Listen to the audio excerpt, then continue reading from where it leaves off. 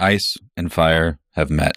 If you love Game of Thrones and you haven't picked up A Song of Ice and Fire, now is the time. iBooks has an exclusive version of George R. R. Martin's Game of Thrones called the Enhanced Editions that help you keep track of the storylines and the characters in a fun and interactive way. You'll never need to consult the Targaryen family tree again. These books are available exclusively on iBooks. Go to apple.co/Game of Thrones to check them out. They're not available in all countries, but they're probably available where you live. That's apple.co/Game of Thrones.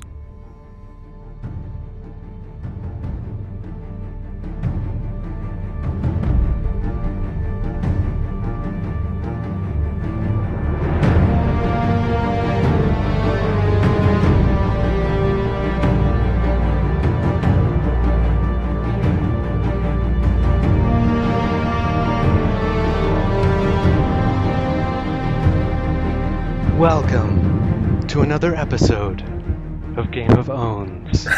Join us, won't you? Thank you, Lord Varys. That's perfect. If you thought this podcast has a happy ending, you haven't been paying attention. That's what a way to just come out of the gate. This is our 377th episode, and we're halfway through week 3 of season 7. That's a lot of time that's passed. We're Holy almost crap. halfway through season 7, period. Oh, God. Let that sink in for a second. And today we're joined by an all-star cast of guests. As we talked about what we wanted to do this season and the types of guests that we wanted to have on our show with us and who from the community was important to talk with and who we were most excited to kind of hang out with throughout this season, one of the first things that we thought of was the folks who send in their owns all the time and who are the ones who are tweeting at us and hanging out with us and participating with us. And so I think there's no better way to celebrate episode 3 than with, I don't know what to call you guys, but The best. our squad. Can we go around the circle and introduce everyone that's here? Some of you listening, most of you listening will recognize these names. These are, I mean, Should we have them they give need their no Twitter, introduction. give their Twitter handle as well? I am at Heathen King. Heathen King. My name is Grant, and I love you guys. I've been listening to Game of Owns for years now. I discovered you guys, I think, the day after Hard Home. Wow. And it was like, you guys were so just reverential of what you were like. What did we just witness here? What just happened? And just the Night's King just rising up, and it was like, man, I love these guys. I gotta stick around with them. And then you guys went into like book season, and I continued listening and was like, well, I'm just gonna attempt to send an own and see what happens. Little did you know. Yeah, and here we are. Well, thank you for coming, Grant. Thank you for having me. Who wants to go next? I'm Beauty Brienne on Twitter. This is Brienne of Tarth, The everyone. one and The only. Brienne of Tarth. Not actual Gwendolyn Christie, unfortunately. My real name is Marianne, and I don't even remember when I found the show. I just, I remembered seeing posts on Winter is Coming First and then Watchers on the Wall, and I decided to give it a try, but I couldn't jump in halfway, so I had to start at the very beginning and then just binge it until I caught up. And That's hardcore. I don't even remember when it was, but I figured eventually sending in an own wouldn't kill me, and it hasn't so far. You're just one of the all-star owners of all time of our entire podcast. You have such a nice, soft voice. We got to meet you in Nashville at Con of Thrones. You're such a lovely person, and some of your owns are cutting. Oh, I don't know. It's nice. I mean, it's nice to interact with other fans and everything like that. And I'm far more eloquent on Twitter than I am on here, so you guys are in for a night. But I feel like, with the owns and everything, it just adds a sense of community to everything. We're so glad you came. Now you guys get to fight over it, Calhoun's. You're older. Okay, fine. I'm Amy Calhoun at acal6888 on Twitter. I think you guys were my first Game of Thrones podcast that I found when I started. So the first season that I watched live was season 5. So I listened to you guys starting from then, and then I went back and started from the beginning, chapter 1, and listened to all the book chapters after that. In terms of owns, yeah, I'm going to echo what Beauty Brienne said, and it's a sense of community on here that you don't necessarily get in real life all the time. So the word on the street is it's become a family affair in the Calhoun household. Sure has. Something like that. I think Jen needs no introduction either. Hi, I'm Jen Calhoun, the younger sister of Amy Calhoun. You guys pretty much just refer to me as Jen Calhoun, but my handle is Calhouner. I got involved in the podcast. I think it was Amy. Actually, we were on vacation, and I was like, I need something to do. Sorry, Mom. I needed something to do on the beach. And she was like, you need to listen to this podcast. And it was right before Hard Home. And yeah, it's been no looking back since. And we really got in hardcore when we went to go to your show in New York at, what was that, Rave of Thrones? And you guys got to go to that? Yeah. She did. I didn't get to go. It was my birthday present. Thanks, Amy. Oh, man. And you guys made it to Con of Thrones in Nashville. I remember meeting you guys at the podcast meetup. We've talked about it on some other episodes, but how warm was that room? Oh my God, it was wonderful. Amazing. That was the best moment of... I was more nervous Agreed. to meet you guys.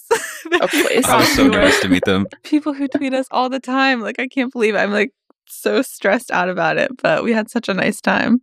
Hannah and I have That been was so great. excited to record this episode and to have you guys on. And it would have been amazing to have everyone on, obviously, but I think we're already juggling a handful of voices here. So this is an experimental recording, but what better It's week gonna be fun. to do it than John and Daenerys? John Aaron, Yeah. you mean? So how does everyone feel right now?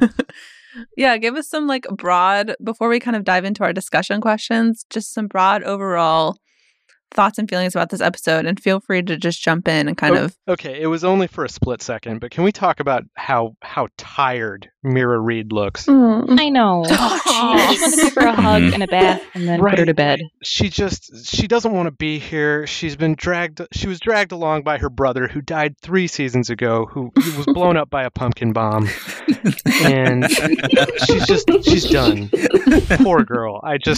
Well, can we talk about how Bran, the Bran and Sansa interaction at the Weirwood Tree, and Sansa just Oh my leaves God. him there, and Bran is very confident that he will somehow get back to the castle alone by himself. I completely without forgot That's where it about needs that. to be. Unless Mira's like creeping on the side of the woods or something. But He's Doc Manhattan now. He can just blink his eyes and Yes. he'll go back in a window. how Next convenient. season's on Mars. It seems like it's just not important to him where he is because he's all places at all times, Yeah. just like Peter Baelish. Oh, God. Well, and what was so weird about that conversation was he was basically just telling Sansa to, just be prepared for every eventuality. That's all he was really saying. But he said it in such a way that it was just like, listen to me, I'm a philosophy school dropout, like. Hey, I studied philosophy. Same. Sorry, And I dropped out. He sounded like he was Sorry. about to be locked in a ward somewhere, and this was kind of his last conversation before he's committed somewhere. I think you're onto something there. I hope Brienne. I am. Can I call you Brienne? Yes. You can Do call I me need to whatever start you with like. beauty? If you like. I mean, Yes. I don't mind a compliment, but I think this might make some sense of what you're talking about. We had a series of tweets DM'd to us by Haley Bowery of the Manimals, who played a Con of Thrones, and it's important that we read these.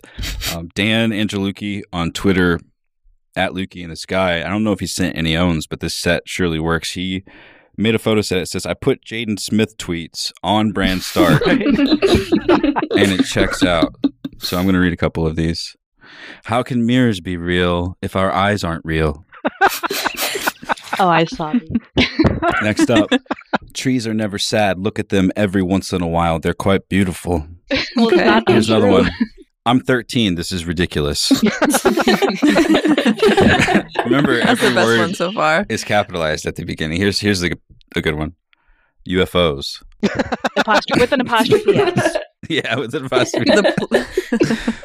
So does that shed any light on the Bran situation with you, Marianne?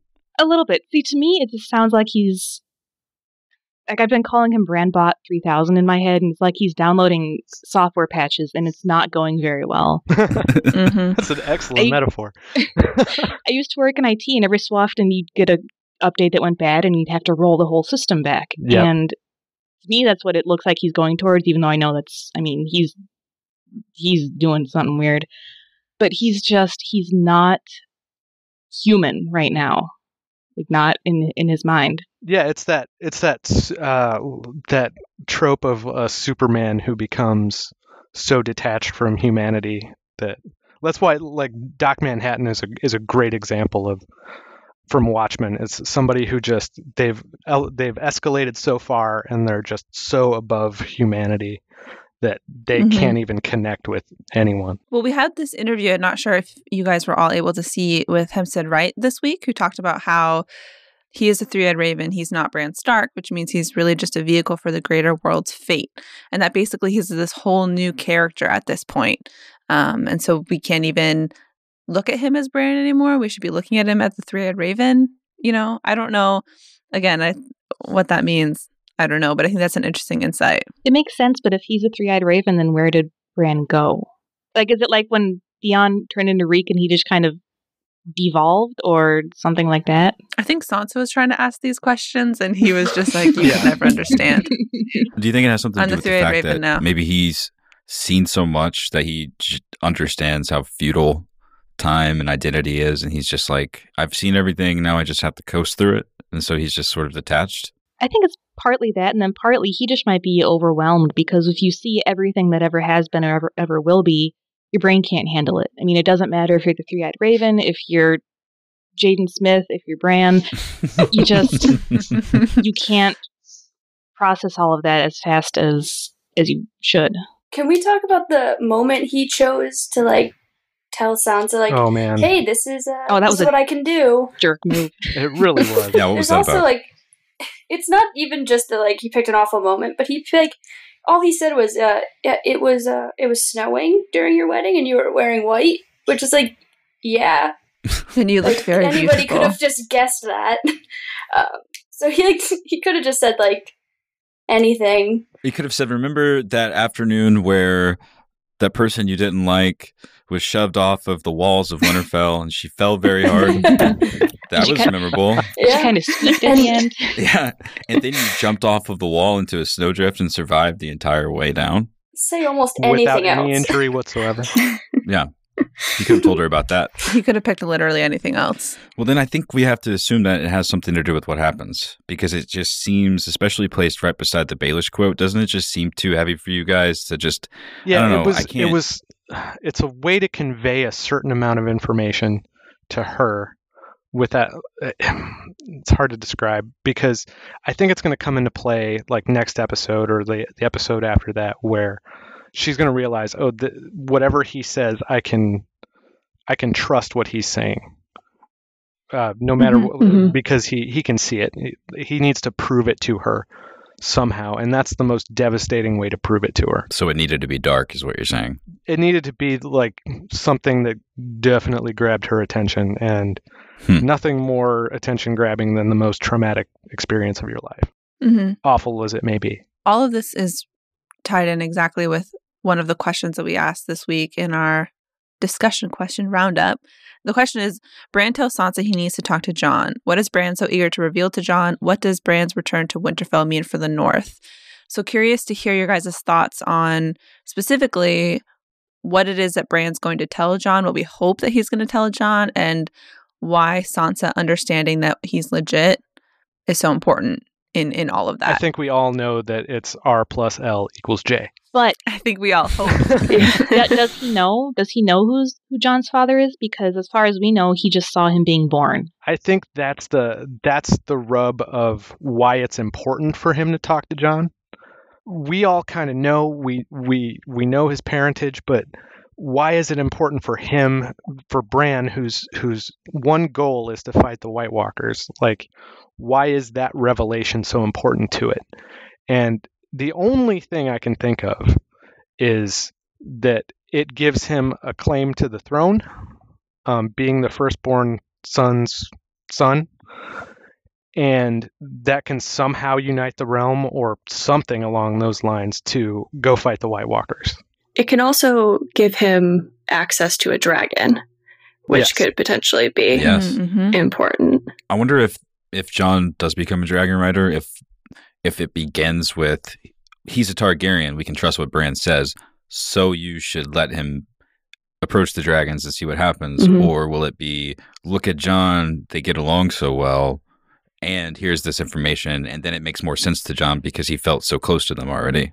I think Yeah. the I hope latter. it's the latter. You think so? I hope so. I don't know if hope and thinking is the same thing, but I think that it's much more poetic for the dragons to either be paying special attention to Jon or for them to him to have some sort of special connection, and then finding out that that's because he has Targaryen blood in him. I liked where you're headed with that, though, Grant, because, like you said, if Bran's main goal is to, I guess, defeat or ride out, or I guess we don't really know what he knows is the conclusion of this, Right. I guess, catastrophe on Planetos.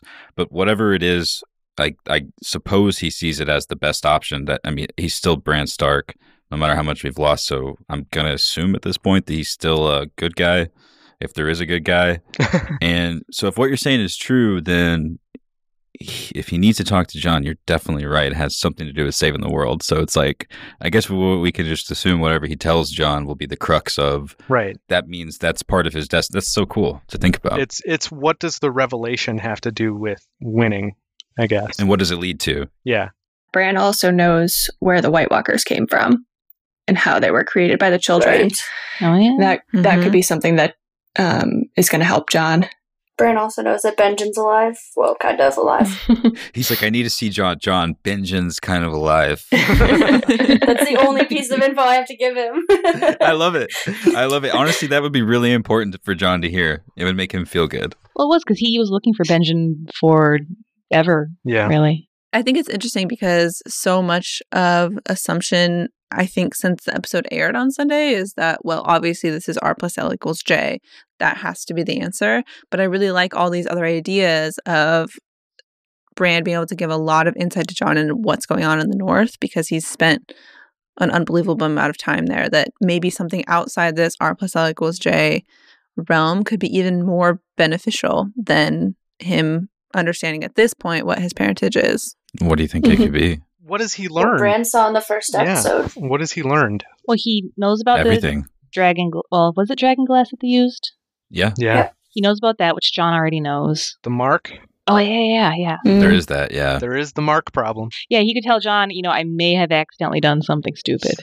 Hey, Jon, I messed up. The wall's coming down because I came through. He's not going to Sorry. care. Local man ruins everything. Deadpan delivery when he tells Jon, by the way. Yeah.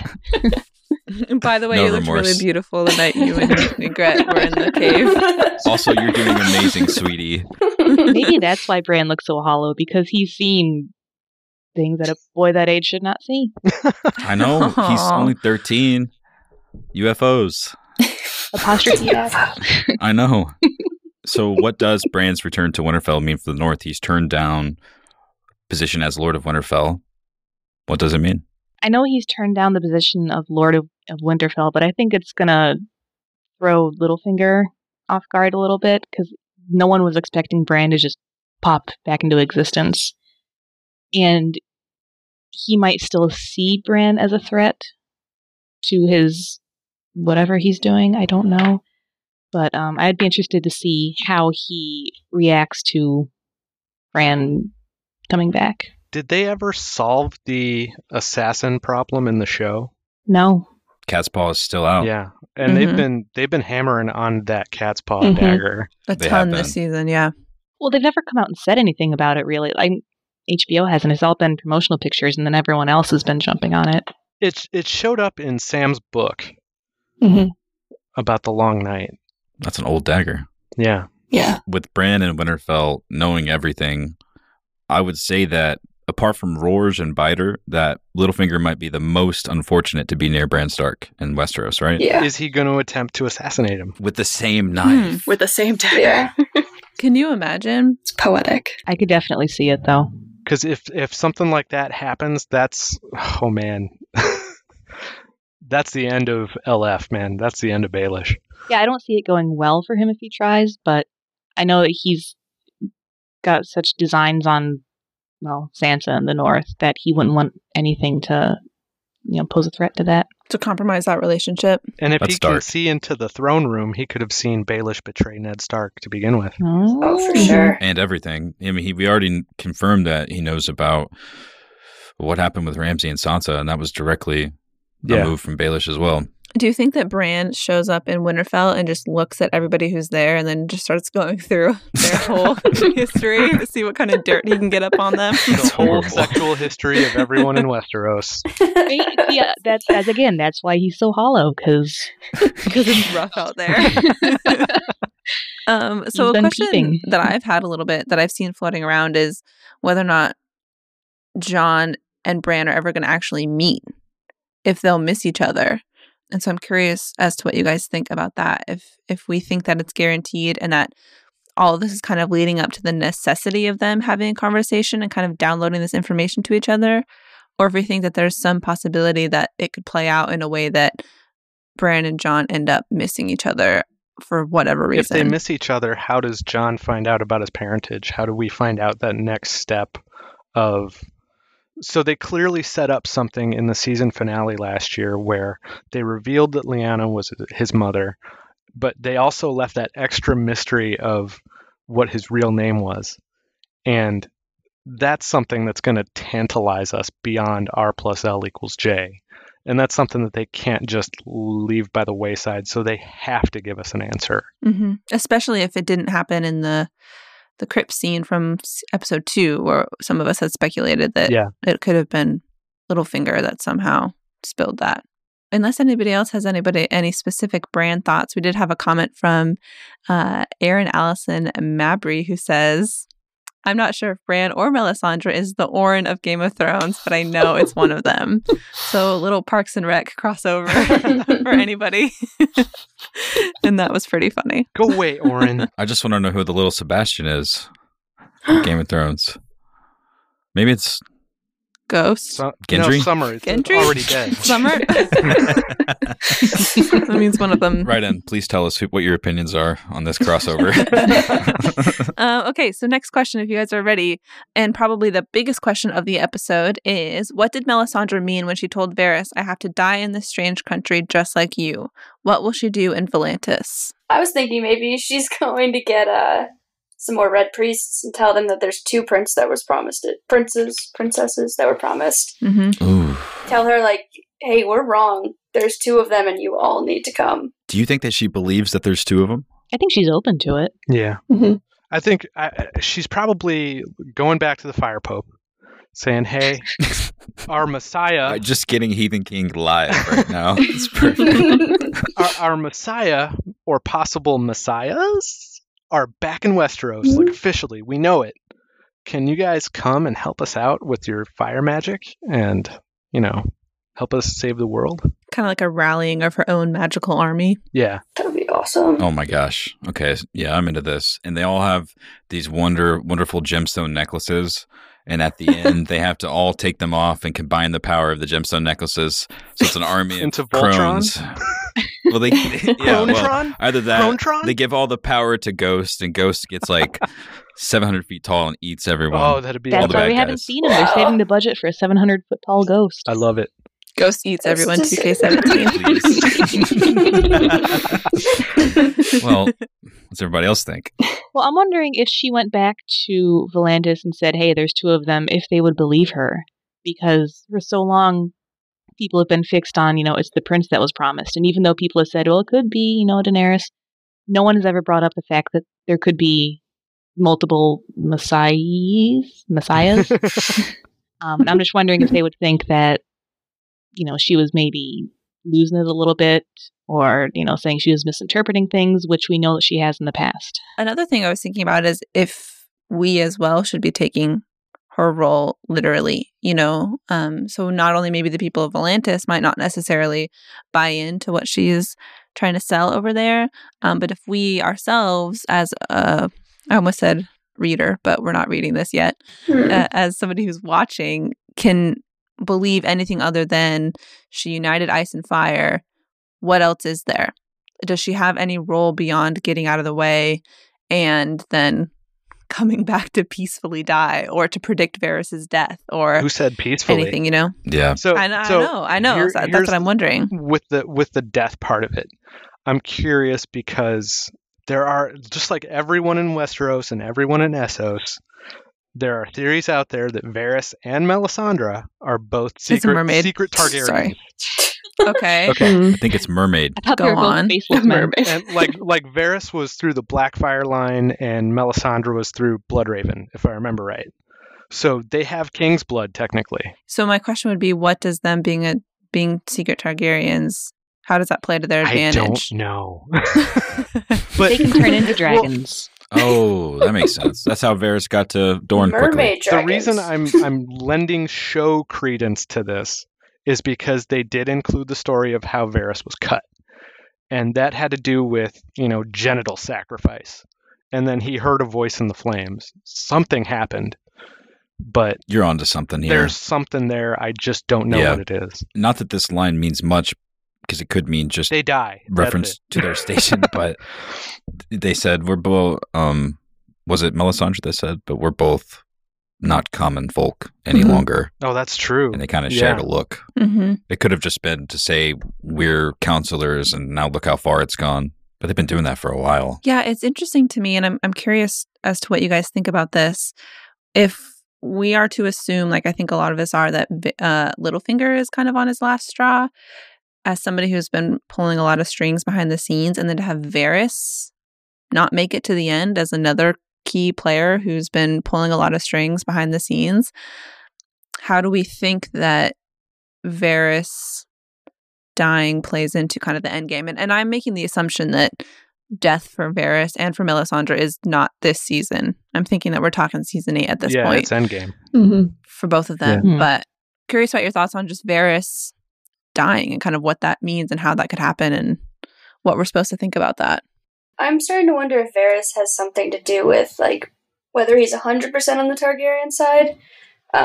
We've talked with my roommates about whether there's, like, a spy in Yeah. Dany's ranks that keeps putting the Lannisters one step ahead. Yeah. And who would that be other than Varys? He's in every meeting with her. He knows all the stuff. And maybe he's just putting money on both horses. It was Holy moly. it was Just in totally case. foreshaded last episode too, with the Right. betrayal. It was, part. Because they yeah. had that conversation. Yeah. Yeah, it was just like Tyrion, Dany, and also Varys in that room talking about what was going to happen at Casterly Rock. Tyrion wouldn't tell his sister, so... And did you Someone see must have. Varys' face at the end of his discussion with Melisandre? How Yeah. tan it was. Yes. Well, that and Mhm. I just haven't seen Varys shook that hard. So I think Yeah. Yeah. I think he's up to stuff that he's not used to being up to. Yeah. Because people have said stuff to him, but he would feel more comfortable if he was fully in charge of everything that he's doing. Well, it's the same thing with Littlefinger. They're both way out of their element right now. They're Mm. in their element in King's Landing, scheming against one another. But they underestimated their charges. Yeah. You've got Littlefinger in the north where he's surrounded by Northmen and he can't really scheme very well there. And then Varys is, I don't know, there's something there to it. Varys pretty tan. Went a little Varys too. has legs. He has Okay. legs, yeah. He's walking around. He's out of the sea.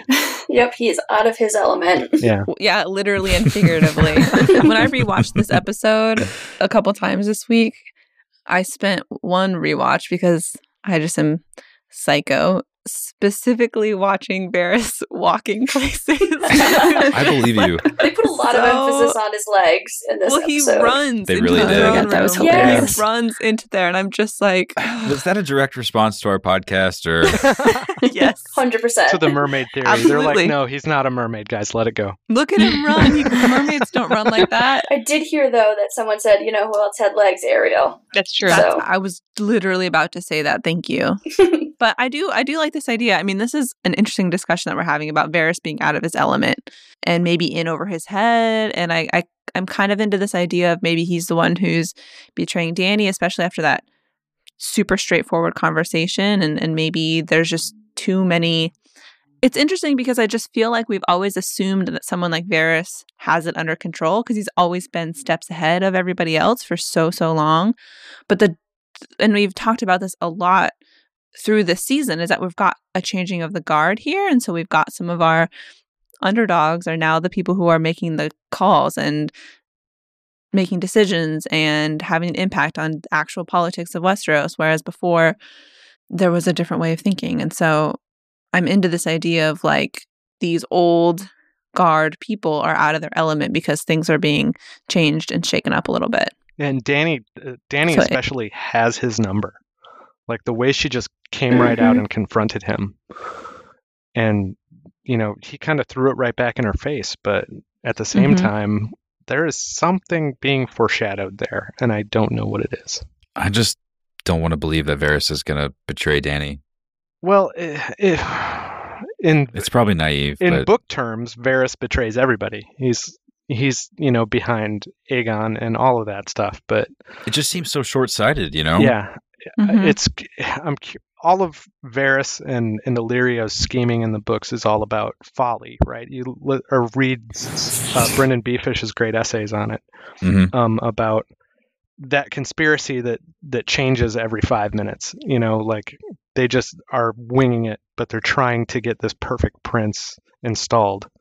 And Varys is also just kind of winging it when it comes to installing a Targaryen, no matter if it was Viserys or Dany. Which is interesting then, I think that from a show perspective, why he would betray Dany for the Lannister side. Yeah, that's kind of bizarre. Because I do think that this whole, Targaryen at any cost thing, from a book perspective, definitely holds a lot of weight. But from a show perspective, it seems like an interesting choice for him to then side with the Lannisters. But I don't know.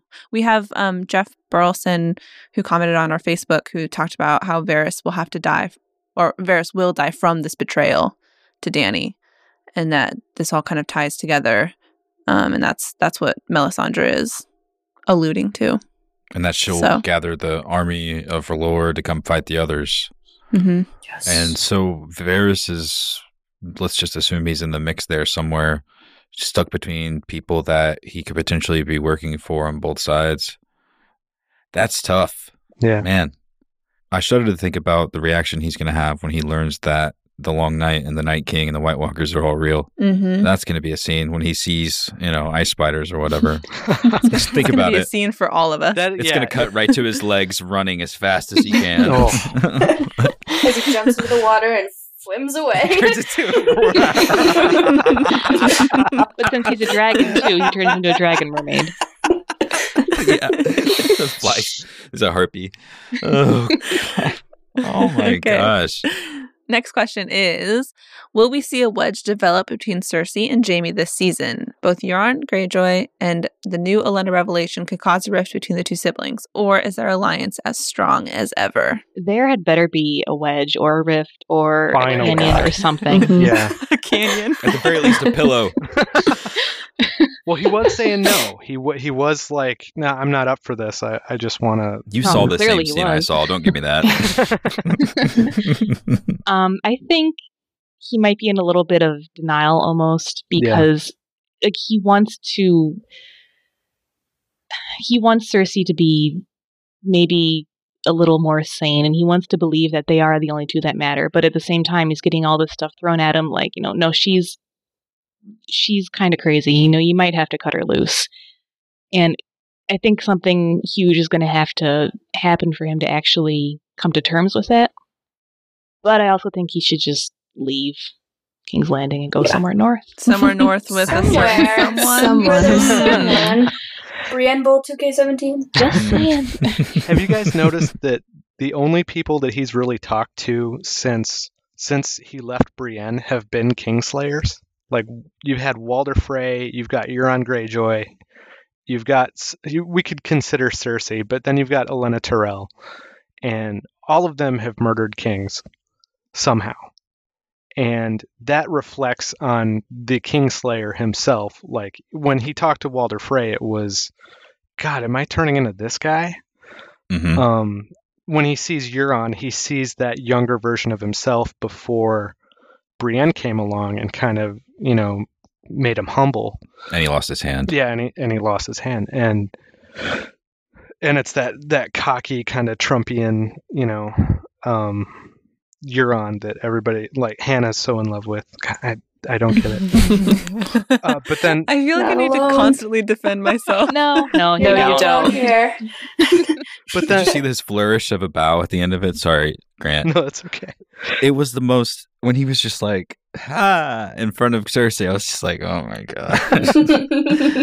That's definitely what Book Euron would have done, though, right? Yes. We I can think say so. anything we want about Euron, but I feel like he is not too far off from Book Euron, which is lucky. One more thing. His last conversation with Olenna was about Joffrey being murdered, but it was to protect her granddaughter. It was to protect her from somebody who is a vicious abuser. And I think Jaime can understand that, because that's why he killed Aerys. You know, it was to protect the kingdom. It was to stop burning everything. Mm-hmm. It was to stop the Mad King, and now he's in bed with the Mad Queen, so maybe he'll smarten up finally. I feel like after he didn't do anything when Cersei blew up the Sept, I'm not really sure what's gonna actually cause a rift between them, other than maybe Tyrion. Other than that, I don't think she can do anything worse. You're right. Mm-hmm. That was a pretty big deal. Mm-hmm. Yeah. It was what he literally killed the king to stop him from doing. Yeah. But he lets her do it. And he's still sleeping with her, Mm-hmm. Yeah. forgetting the moments That's what I've of been worried about. recollection at White Sword Tower. Mm-hmm. So, Grant, you're saying that because of those conversations, he finally met one that he related to, that he can relate for the reasons why she did it. And maybe in that he can see, I guess, maybe growing and understanding what he did inside of himself. And that would change how he sees Cersei. I could only hope that the show would be that deep, but I doubt it. We had this really great comment from Derek Foster that is exactly on the same lines, that kind of sums up everything we're trying to say. And he says, yes, Jaime is the Kingslayer, and I strongly believe that he will kill Cersei in the end, the same as he killed Aegon. Cersei is a mad queen, and her actions are very similar to the Mad King's. He'll see that the war is shifting in Dany's favor, and as Cersei has shown at Baelor, she's willing to burn the city down. I expect Jaime to become the Queenslayer to protect the people, just as he did when he became the Kingslayer. So yeah, kind of again, hearkening back to Cersei is turning into the Mad Queen, and whether or not Jaime's going to be able to pick up on each and every one of those things over the course of the next couple episodes. Jaime is my favorite character. Like, I love him. I'll go to bat for him for anything. But I feel like Nikolai said in, like, the off season that he feels like Jaime's storyline resets, like, every season. Yeah. And I feel like you can sometimes see that, like, he makes so much progress with Brienne, and then he's just, within a few episodes, kind of lost. Mm-hmm. And I don't know if it's just that he's in King's Landing and he's lost, but I feel like it would have been more authentic to see him slowly realize it for himself, that he wants to separate himself, and to see the consistent development in Jaime, instead of, like, he makes 12 steps forward and then he takes, like, 11 steps backwards. Right. Mm-hmm. And I'm worried for him. No, it is frustrating. Mm-hmm. Yeah, it's jarring. Would you guys say that this episode was a step back for him? Mm-hmm. With the way he was strutting, no, that's steps Yeah. forward. Yeah. Yeah, that march, He looked honestly, with the Reigns of Castamere in the background, with Bronn behind him. If anything, it may have been like a shuffle sideways, but I don't think it was a step back. Yeah. Mm-hmm. The only time he lost his cool in the conversation with Olenna is when she started to talk badly about Cersei. He's like, all right, then I'm going to leave. He's like, I don't was need to fair. talk about this with you. Mm-hmm. And otherwise, I mean, he just looked her straight in the eyes and took whatever she had to say until he started to talk bad. But maybe that's just her hitting a nerve, agreeing with something that he doesn't want to acknowledge he feels too. I don't know. Maybe it will be Euron that does it finally. You know, like if she turns away from him to somebody else. Yeah. Yeah, that's what I'm wondering, and I'm interested and excited to see that play out, because there is very obviously, I mean, hello, we used this conversation that they had in this episode, a rift between Jaime and Euron, and Jaime is not thrilled about Euron's actions and parading. He's a bull. He's a bully. He finds a weakness and he exploits it. And he emasculates Jamie every single time he sees him. Like, it gets under your skin. And that's the point of that character. Yeah, I think that Euron's going to play a big role in driving this wedge. Well, then, yay, Euron. Yeah, I'll take it. On Sunday night, we have an episode titled Spoils of War coming on our television screen. Is that the episode title? That's the title. Yeah. Wow. Spoils of War. That's pretty cool. I'm really excited. Really, really excited. We haven't seen much actual war yet. Well, we always get about 13 seconds of battle and then it's done. So I'm hoping that there's some warring happening. Are we getting a field of fire? Oh, I hope so. Well, we're definitely getting spoils. And if so, if we do get a field of fire, what is Jamie charging towards? Is he going to be the Dragon Slayer? I don't know. Oof. Maybe he's And, like, charging where's away. Bronn? Oh, I have bad Looks like he's feelings about Bronn. jousting. I don't want to talk about Bronn and fire, guys. Well, I saw a picture today. I think it was one of the ones they released in the new episode, but it's just them in the field and they look very concerned. And neither of them are on fire, but I just have a bad feeling. So I wouldn't, I wouldn't get too attached. I know. Already too attached. Too late. I know. We haven't lost any major characters yet this season, really, except for the Sand Snakes. That's been it. Olenna. Well, Olenna. I'm sorry. Jeez. Well, she was alive when we last saw her. I forgot all. It's true. But wow, that death scene. Oh man, I know. like how can you? It almost wasn't How sad. can you drop a mic on your life? Like the most depressing thing about that is none of us will be that cool ever in our That's lives. true. I'm all right, though, with her having that. She deserved it. Yeah. Totally. Plus, look where she lives. She can have it. Yeah. She had an antidote the whole time. Oh, no, she's just Surprise. tough enough that she could just handle it. Yeah. Well, that too. Yeah. Have some tea. We've seen episode 3. It's been, you guys have been listening to us and we've been reading your tweets. So I feel like we've all been in this together. So it's been a long road, but Daenerys and Jon finally met and we can only expect more to blossom. We're 3 episodes into a 7-episode season. Episode 4 is this weekend. How do you guys feel overall about season 7 and just in general, just how things have been? It's been fast. Like, I understand that they have to speed things up, but it's there's a lot being thrown at us, and I'm okay with it. But it's just like every episode, there's no breathing room, but I'm okay with it. I'm okay with it too. Like we've been so looking forward to Jon and Dany for years and years and years. And I felt like they let that scene breathe nicely, even though everything is happening so fast. They are still hitting little character moments. Like we are so lucky to have gotten that Olenna Tyrell farewell, Definitely. stuff like that. There's still a lot of people give the show shit about, not handling characters correctly, but they still will give us those character moments that we are here for. Yeah, I think before the season started, when all the interviews were saying how fast it was going to be and how epic it's going to be the whole time, there's just going to be battle after battle, I was a little worried we were going to lose those one-on-one character moments, because those are, I think, some of the best parts of the show. So I'm really happy that they've kept those going. The Tyrion and Jon scenes from this episode I thought were like some of the best. So yeah, I would prefer those moments and then just skip to the end of the Highgarden battle. I don't Skip think to the that end. we missed anything with that. Yeah. Yeah, I mean, with things like the Highgarden fight, we don't lose anything by not seeing it. Like, if they didn't show the Field of Fire, we would lose something by not seeing it. Yes. Yeah, and that sequence where Jaime was walking up to the tower was Amazing. With a little bit of Reigns of Castamere in the background. Mm-hmm. That was amazing. Was that not one of your favorite in the whole show? It was just it had to be top, I don't know, 6 for me. Weird number. Top 7.5.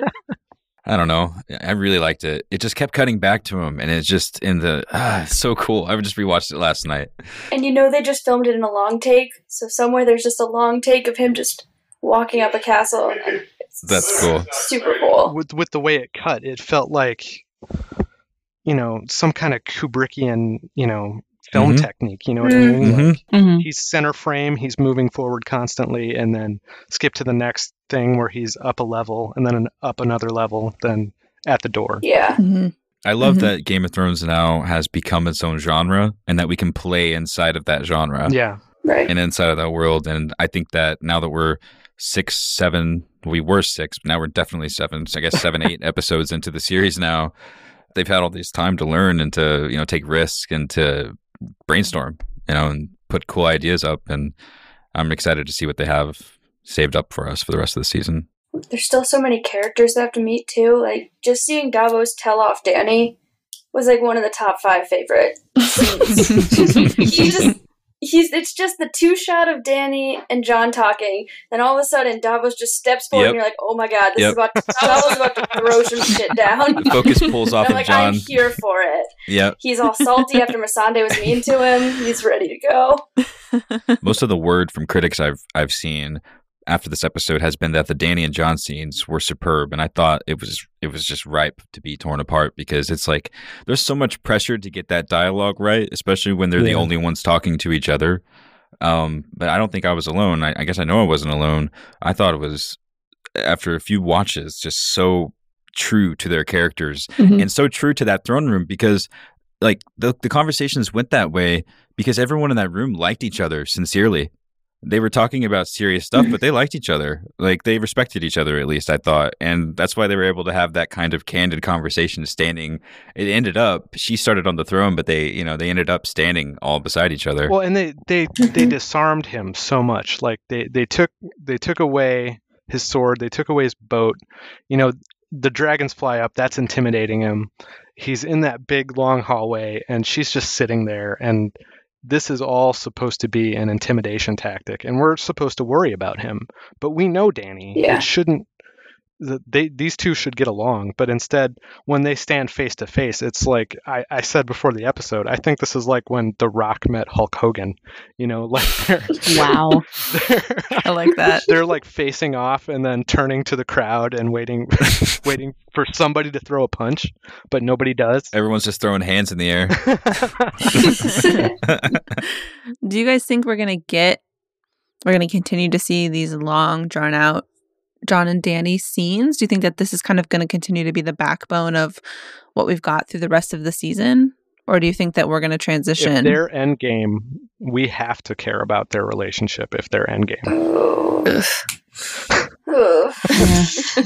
I think they're going to reach a common ground. I know that was one of the questions that you guys put on Facebook, but I think Dany was starting to warm up to him a little bit towards the end when she's like, "You have to get to work, Jon Snow."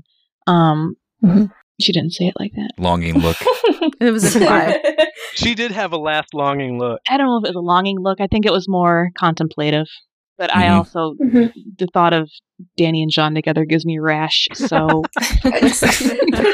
You're not Team Daenerys yet? I can't do it. No. But what about our episode with Radio Westeros? Weren't you convinced? What about the slideshow video we created and put it on our Twitter? That was Yeah, that wonderful. didn't Did that not convince you? That was amazing. You guys like that J-Lo? I'm a hard sell. So I tend to agree with that. Like, I make a lot of jokes about it and I think it's kind of fun, but I do think that, like, I could go either way. And I think that the thing that I like the most about their relationship that I'm excited to watch build on, and this doesn't even have to be romantic, is the fact that they have such a mutual, or they will have this mutual understanding, and they approach things in such a similar way that I think that there's going to be a lot of respect for each other there. And I'm really looking forward to these long conversations that we've had in episode 3. And I would love it if we could continue to explore these two people coming together with these two very different experiences, with both of them feeling like they have the weight of the world on their shoulders. I would love it if we still had these long, drawn out Dany and Jon scenes throughout the rest of the season, because I think that they've got a really big job to do and they've got a great chemistry, and it doesn't have to be romantic. It can be romantic. I wouldn't hate it if it was, but I do think that, like, they've got something powerful, and I'm excited to see them continue to explore what that's going to look like. yeah, I want to see them evolve. Yeah. Mm-hmm. I don't know how long he's going to stay at Dragonstone, though. An episode or 2, maybe? He's got to go north. He's got to go beyond the wall. He's got stuff to do. And she's got to go with her dragons to do whatever she's got to do. Right. Maybe we'll get another episode of them, but then I feel like they're going to go their separate ways before obviously eventually coming back together. Or they're going to fall in love and he's going to miss his flight and he's just going to stay there forever. I miss his flight. Wow. I had a daydream last night. I think it was a night dream, but I wasn't asleep. And what's going on? It was Jon and Daenerys growing close because she won't let him leave, and the dragon glass is getting mined, and then fast forward however long later, and stuff's going down, and like they've made such a friendship with each other at this point that for some reason, even though she has much closer friends there, I guess she maybe subconsciously considers him more capable because he's a pretty stout dude. He's pretty good with the sword, at least. I just imagine if stuff goes down, she's got to leave really quickly. Like, oh, I've got to go fight this. And maybe they're mid hangout when she gets the news. And she's like, I got to jump on my dragons and go. What if she was like, you need to come with me, and tells him to get on one of the dragons? Whoa. That would need some kind of montage. That would require a montage. Gotta do a montage. I think that's an interesting day-night dream. Well, we're going to leave you with that before we transition into owns. No big deal. Just doing it with the best owners ever. No big deal. We're going to have no owns to read. Oh, yes, you are. Okay, in preparation for this episode, since I knew you guys were going to be on with us, I purposely left your owns off of our own call sheet that we read from in the hopes that you would give it to us live. So if each of you could do us the honors and let us know your own for the episode, that would be great. I'll go ahead. Okay, I'll go. Oh, go ahead.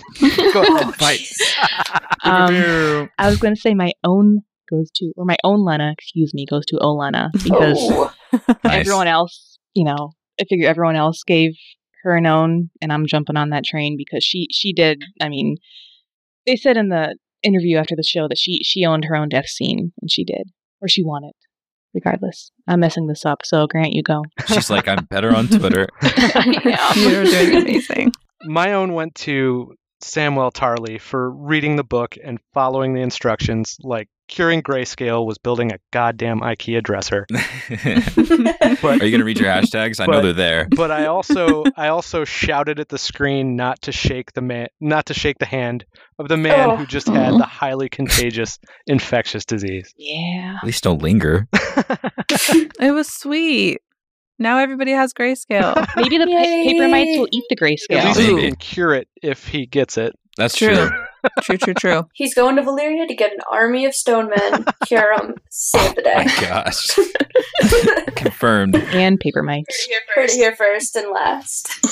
First and last. So on Sunday I said Olenna, but on second watch I changed my mind to my one true king, Robb Stark, for his wonderful King of the North, battle King of the Heart. strategy. Yes, always. That Jaime copied from him. So That's a good own. Love it. No big deal, Rob. Still getting owns in season 7. every day. Always. I gave my own to the cinematography in this episode. As a film school nerd, I lost it first. The Jaime shots were amazing, and just how absolutely gorgeous the shots were of Jon and Tyrion on the cliffs and Jon and Daenerys on the cliffs. I couldn't look away. It was hard. It was amazing. Did you notice the shot where the camera was off the cliff about 17 feet, you know what I mean, on a crane and was pointed back toward them? That was so cool. That's amazing. There's also the shot when Jon is leaving Daenerys' chambers and it's dark and he's silhouetted and looks exactly like Ned with the hair and the armor, and you're just like, Ned. There's just, in every scene, you could just look for how beautifully they shot it. So, own to that. That was my own, by the way, from the last episode. Whoa. That's a good own. Is that everybody? I think everybody went. Are you sure? Mm-hmm. Yeah.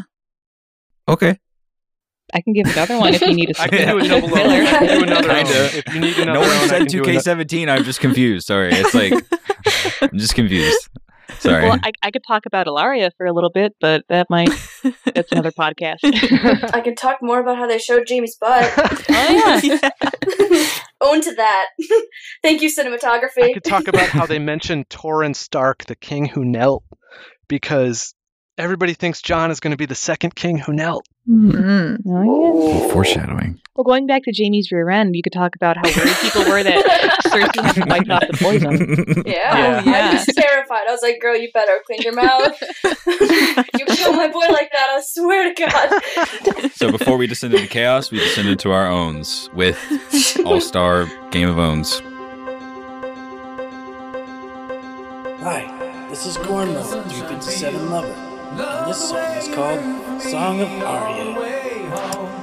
All the way to where I'm going, keep your words with me. I pull them out in times of trouble, all the way home, all the way to where I'm going. First own of the evening comes from Bryce D.L. Akery, who says, own to Bran for moving back into his parents' basement with unlimited high-speed WearNet access. Stephanie Merrill at S. Merrily.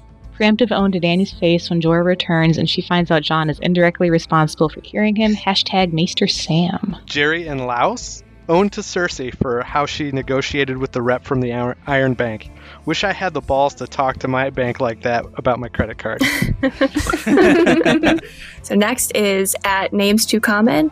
My own goes to Rhaegal and Viserion for swooping by and yelling, no shit, as Jon said he wasn't a Stark. Hashtag, go fawn over your aunt, I guess. That dragon definitely was like, no shit. That's hilarious. Brendan Fitzpatrick owned to the music in this episode, especially Reigns of Castamere coming in and playing over Jaime at Highgarden, Reveal, and Walk. Agreed. Mm-hmm. At Graham in Ireland writes, own to Sir Davos for keeping Jon's resume to 2 pages or less. Hashtag right man for the job. Debs Curtis says, own to Olenna for raging against the dying of the light like the gangsta lady she was born to be. Hashtag slaying when others would be praying. Oh. Amanda Taylor at So Cute Amanda. My own goes to Cersei for inspiring the new trend of pixie cuts in King's Landing, which she did. She did. What's She it did. to ya at ICYI? First own ever goes to Davos for getting to the point. Jon Snow, he's king of the north. Hashtag less is more. That was an awesome Davos. At Petite Pensus, owns to the Brooding Bastards album cover Jon and Tyrion were clearly posing for on the cliffs of Dragonstone. Hashtag brooding hair off. Marlene Montooth owned to whichever dragon purposely dive bombed Jon Snow. Hashtag wet me undies.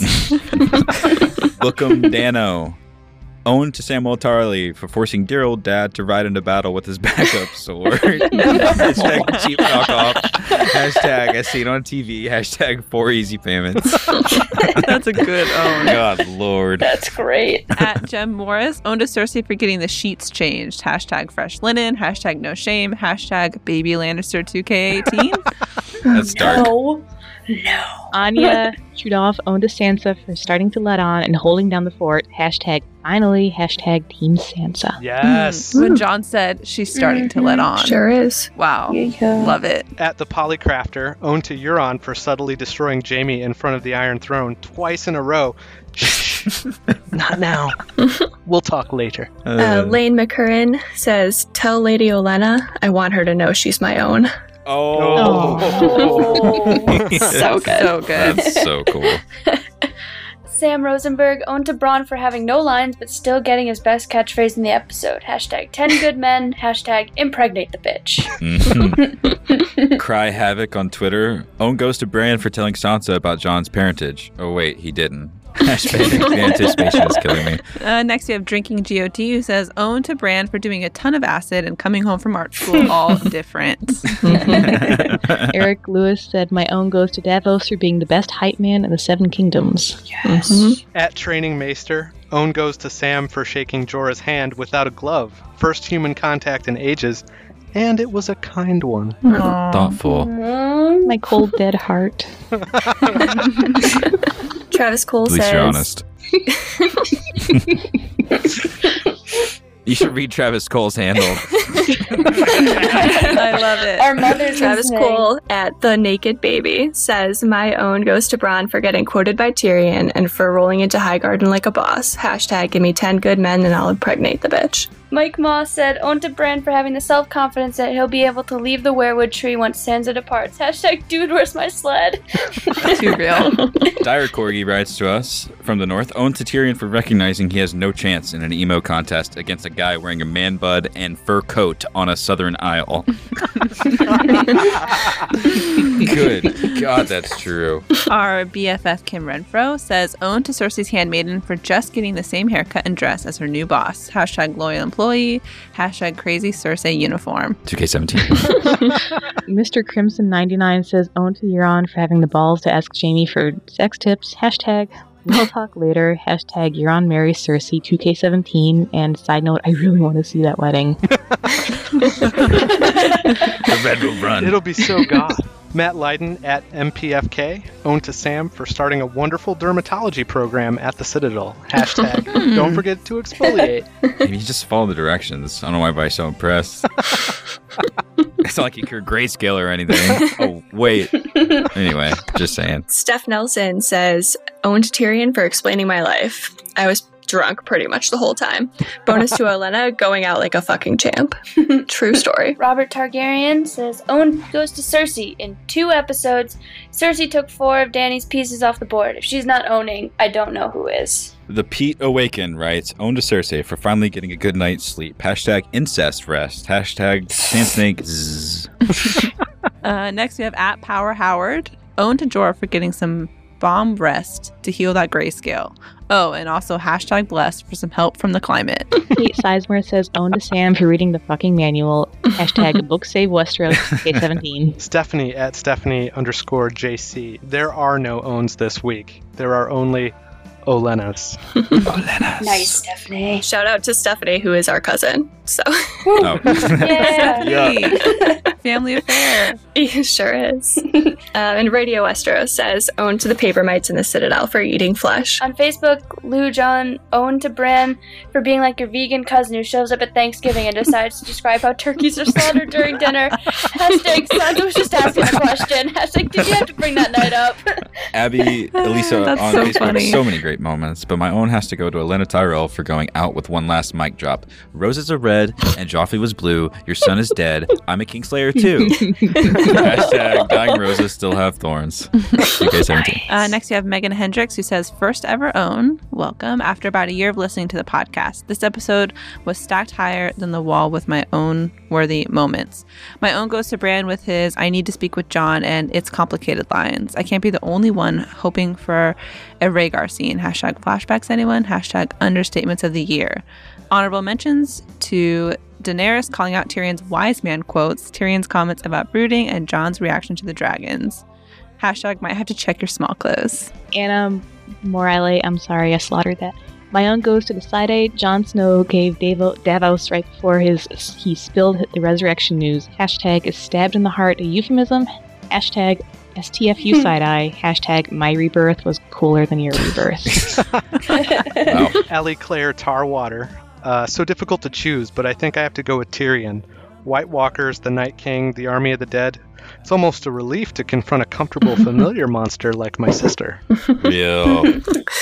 Ashaya from A History of Westeros says, owned to Indira Varma for her fantastic acting. Truly moved despite hating the Ilaria stuff overall. So good. So true. Sabrina Tobin owned to Sam for taking some liquid luck and not getting grayscale, or worse, expelled. Hashtag 50 points to House Tarly. 50 points to you. Tony Ferry, my own goes to the real heroes of the episode. Rest and climate. Hashtag grayscale cure. And last but definitely not least, Ashley Costello on Facebook says, my own goes to Ned and Kat.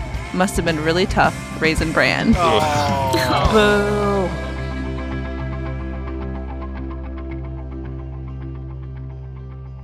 Raisin Bran. So many jokes in one. Well Yeah, that has played. layers and layers. Dropping the sunglasses. I love it. Raisin Bran. Mhm.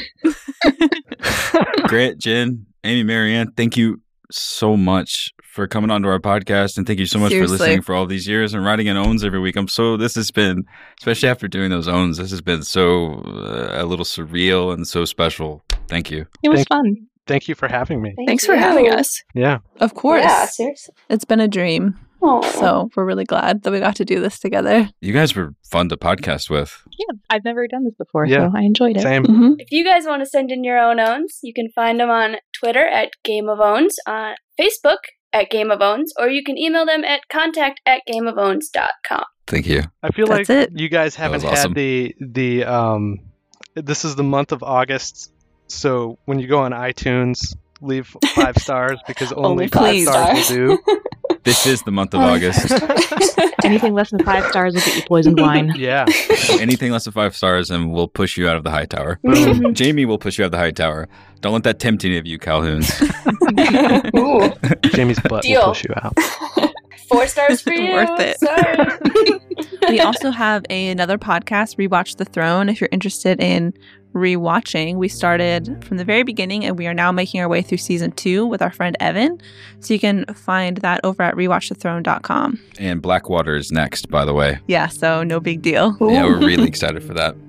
I'm excited to hear Bran, or not Bran, but Bran. Also Bran. Well, guys, like we said, this has been a really cool second episode of the week for such an important meeting of Ice and Fire, and I feel like we kind of met Ice and Fire here. I don't really know which is which, but finally the show came together, just all together perfectly. Yeah, this was a lot Thank of you. fun. Yeah, thanks for having us. And we'll be back early next week with our review of season 7, episode 4, Spoils of War. So stay tuned.